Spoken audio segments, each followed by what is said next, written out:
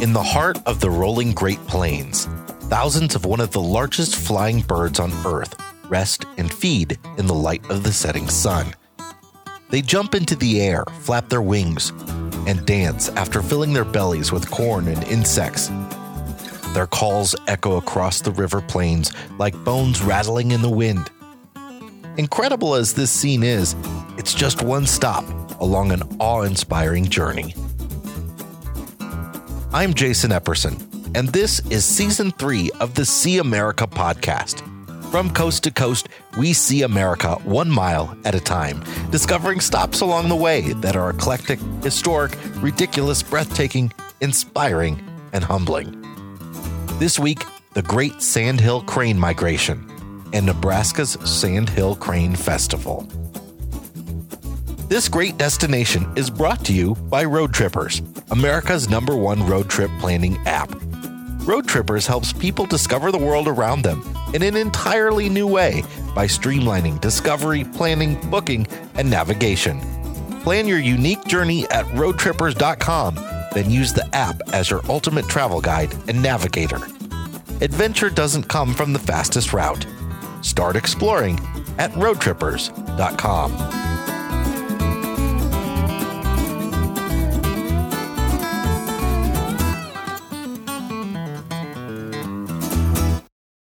Next to the sockeye salmon, monarch butterflies, caribou, and the wildebeest, sandhill cranes are thought to make one of the last great migrations on our planet. At 4 feet tall with a wingspan of 6 feet, they are some of the largest flying birds on Earth. Their global population is estimated to be as much as 800,000, and they can be seen from Mexico to the tundra of Alaska and Siberia. 80% of their global population embarks on an annual migration. They'll travel 200 to 300 miles a day, flying more than 30 miles an hour. The cranes are opportunistic flyers, meaning they use thermals and tailwinds to help them get to their destination each day. One of these destinations is the wide Platte River in Nebraska. Described by early settlers as a mile wide and an inch deep, the river is the perfect place for cranes to rest and recharge on their migration route. Long ago, water and ice from the Rocky Mountains cascaded down the riverbed, forming channels and wide braided sections. Today, those channels provide roosting habitat for the cranes when they're finished feeding in cornfields each afternoon. Aside from agricultural crops, cranes will also eat seeds, grubs, earthworms, snails, small reptiles and rodents, amphibians, and plant tubers. The Platte River is the heart of the migration route known as the Central Flyway. Imagine an hourglass shape stretching from Mexico north to Alaska. The flyway narrows to an 80-mile stretch in Nebraska, where 80% of sandhill cranes will find themselves between February and April of each year. Cranes have had a significant role in North American culture for hundreds of years. Many Native American myths feature cranes as main characters. Crane feathers are used in ceremonies, and ancient and modern art features cranes. Tools made from crane bones were even found in Chaco Canyon, an ancient Anasazi settlement in northwestern New Mexico. They were created over 1,000 years ago by ancestors of the present-day Pueblo people. Whistles blown before battle were carved from the wing bones of sandhill cranes by the Crow and the Northern Cheyenne of Montana. Prehistoric rock art depicting cranes has been found in the American Southwest as well as Europe, Australia, and Africa. The crane is a clan totem for many Native American cultures, meaning it's a symbol of a family or a kinship group. In New Mexico, the Sandhill Crane Clan is one of the many clans in the Zuni Pueblo. Traditionally, Crane and Loon clans in Ojibwe culture serve as tribal leaders.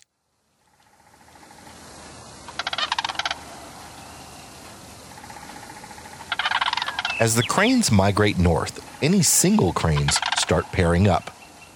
One of the most spectacular parts of the spring migration is the spectacle of mating dances that take place.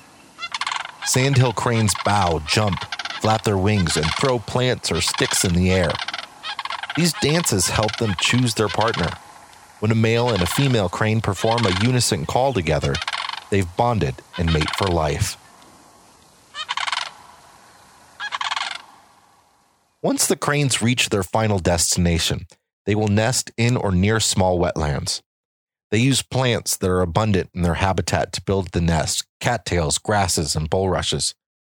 On the inside of the nest, they line a hollow area with smaller twigs. The female will lay 1 to 3 eggs, though generally only one chick will make it to flying age. Sandhill cranes are well adapted for this treacherous yearly trip. They have sharp bills with serrated edges to probe frozen soil. While we may not be able to stand for long in near-freezing spring river water, cranes are able to reduce the blood flow in their feet by constricting blood vessels.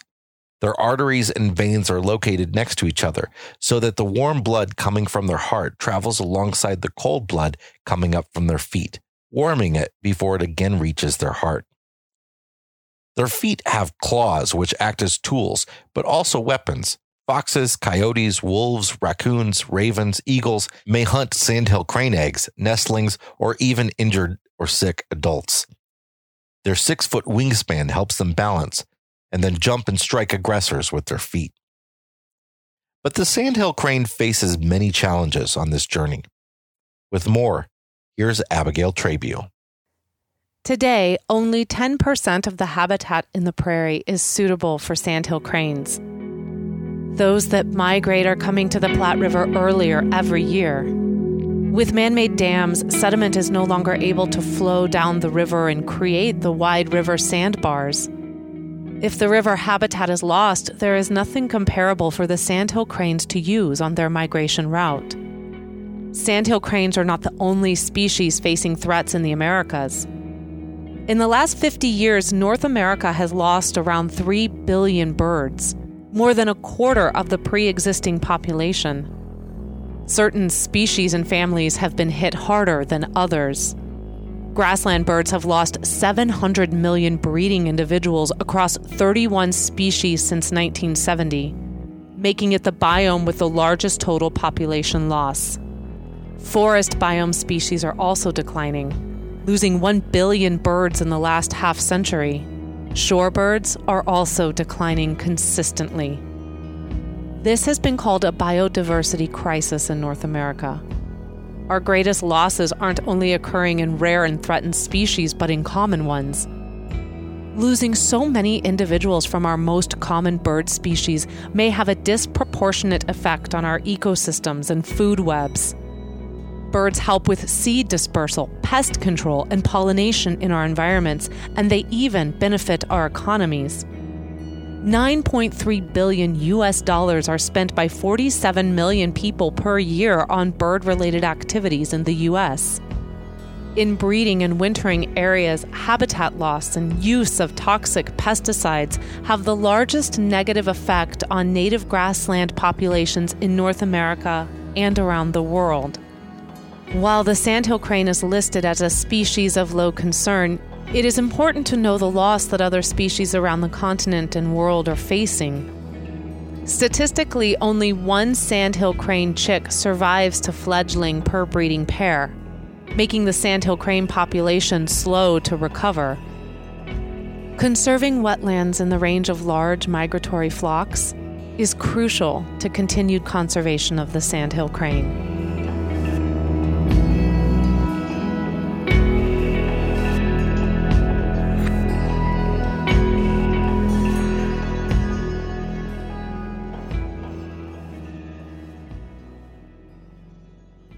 The best time to see the sandhill cranes migrate north is between late February and early April, with peak viewing season occurring the last 2 weeks of March. Ducks, geese, shorebirds, eagles, and whooping cranes can also be seen as they migrate through the Platte River Valley. This year, Audubon's Nebraska Crane Festival would be celebrating its 50th year in Kearney, Nebraska. But of course, with the spread of the coronavirus, all events have been canceled. In the past at the festival, environmental speakers from all around the country have shared their experiences in conservation, and hundreds of crane lovers come together to experience the largest congregation of sandhill cranes in the world. If you're interested in an up-close viewing experience, Photography blinds and guided tours are available at the Rose Sanctuary when it reopens after the pandemic passes. If you're heading out on your own, follow some guidelines to protect yourself and the cranes. Don't stop on roadways and never approach birds. The entire flock can panic and fly away using essential energy that they need for the rest of their migration. Use your vehicle as a blind and stay in your car or next to it so you don't disrupt feeding. And know that harassing cranes by honking your horn or yelling is illegal. Seeing and hearing the sandhill cranes in the Platte River Valley is an incredible opportunity to witness one of the last great migrations on our planet Earth.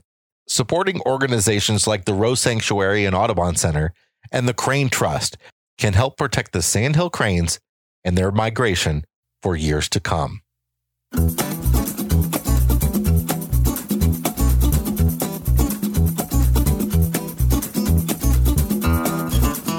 This episode of See America was hosted by me, Jason Epperson, with narration from Abigail Trabue and written by Lindsay Taylor.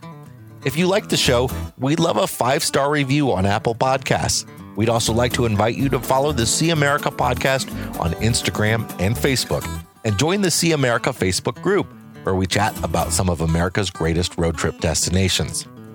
If you're a national park lover, we hope you'll also check out the America's National Parks podcast, or come listen to Abigail and me talk about our life on the road with our 3 boys on the RV Miles podcast.